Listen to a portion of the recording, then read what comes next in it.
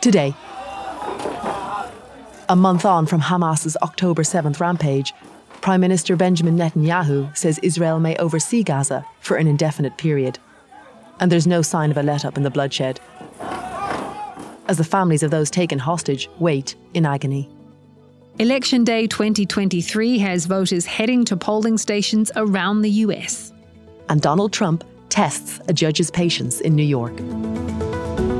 It's Tuesday, November 7th. This is Reuters World News, bringing you everything you need to know from the front lines in 10 minutes, every weekday.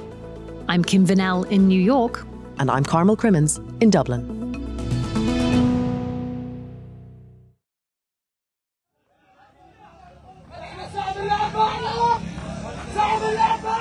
It's been a month since Hamas launched a bloody raid on southern Israel, killing 1,400 people and taking hundreds of hostages into the Gaza Strip. In response, Israel has bombed Gaza relentlessly, killing more than 10,000 Palestinians, according to the health ministry there. Large swathes of the enclave are now rubble. Civilians are sheltering in tents, with nowhere left to go. Like Hatam Hijala, a mother who refused to leave the grounds of the Al-Shifa hospital after an Israeli evacuation order. Instead, she and her children are crowded into a tent with no electricity and limited water and food.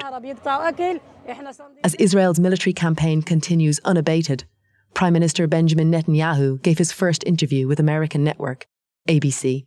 Netanyahu saying Israel would have overall security responsibility for Gaza after the war against Hamas ends.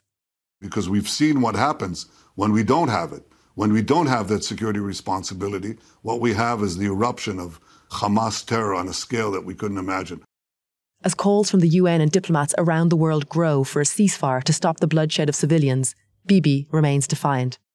He says Israel will consider tactical little pauses to allow aid in and hostages out.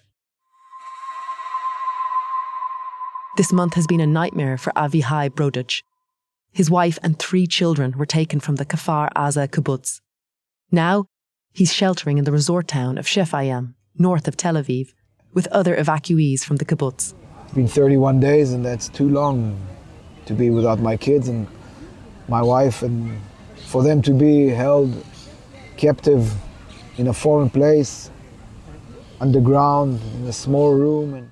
Sitting in a plastic chair outside Israel's defense ministry with a sign reading, "My family is in Gaza," his vigil has become a focal point for Israelis in their campaign to secure the hostages' release. I don't think you can look in children's eyes and not know that it's the right thing to do, is to free them. So I really hope that really soon I'll be hugging my wife and my kids again.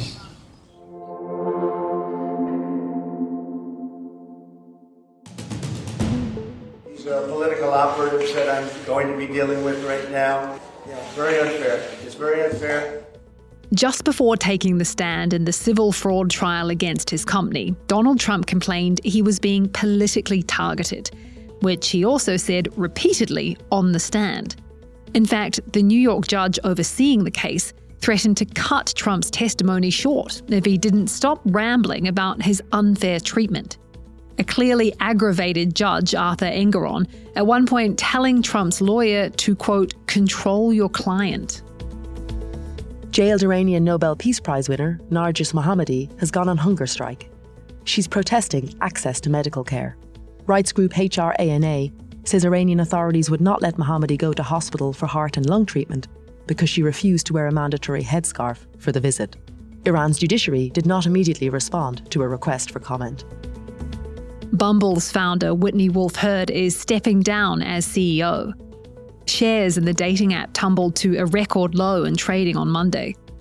Bumble had stood out in the industry for allowing women to make the first move. But since its February 2021 IPO, its stock price has slipped more than 4/5. Slack CEO Lydianne Jones will take over in January. A big boom to bust story on markets today. Co-working giant WeWork has filed for bankruptcy. It caps a remarkable rise and fall for what was once America's most valuable startup. It helped reshape the office sector globally, but rapid expansion and the working from home legacy of the COVID pandemic proved to be its undoing. Demand for WeWork's desks have fallen, but it's on the hook for billions of rent payments to landlords. Its bankruptcy filing listed nearly $19 billion worth of debts. Voters across the US are heading to the ballot today. And while there are no big-ticket races like the Senate or President, there are a few key contests to watch. We can speak now to National Affairs reporter Joseph Axe, who is covering the races. So, what are the most important votes we should be watching here? The two biggest races are both ones in which abortion rights have once again taken center stage. In Ohio, voters are going to be deciding whether to enshrine abortion rights in the state constitution statewide. And in Virginia, all of the seats in both chambers of the state legislature are up for election. And Republicans have already said that if they take control of the state legislature, that they'll be looking to pass a 15-week abortion restriction in that state. It's the only southern state that has yet to pass an abortion limit since the U.S. Supreme Court overturned Roe v. Wade last year. Do we know how those votes are likely to go? So since last year, abortion rights groups have gone 6 for 6 in statewide ballot initiatives that have to do with reproductive rights. And so if history is any predictor, then they should be in good position in Ohio. That having been said, Ohio is a conservative state, and the anti-abortion side has poured an awful lot of money into their campaign. In Virginia, everyone seems to agree that it's going to be an exceptionally close race in which the majority of each chamber is going to come down to just a handful of races. But Democrats are saying if they can hold on to even one of the two chambers in the legislature, that would be enough. That would be a victory because that would allow them to prevent new abortion restrictions from getting passed. These are all going to be watched very closely, aren't they, given the timing?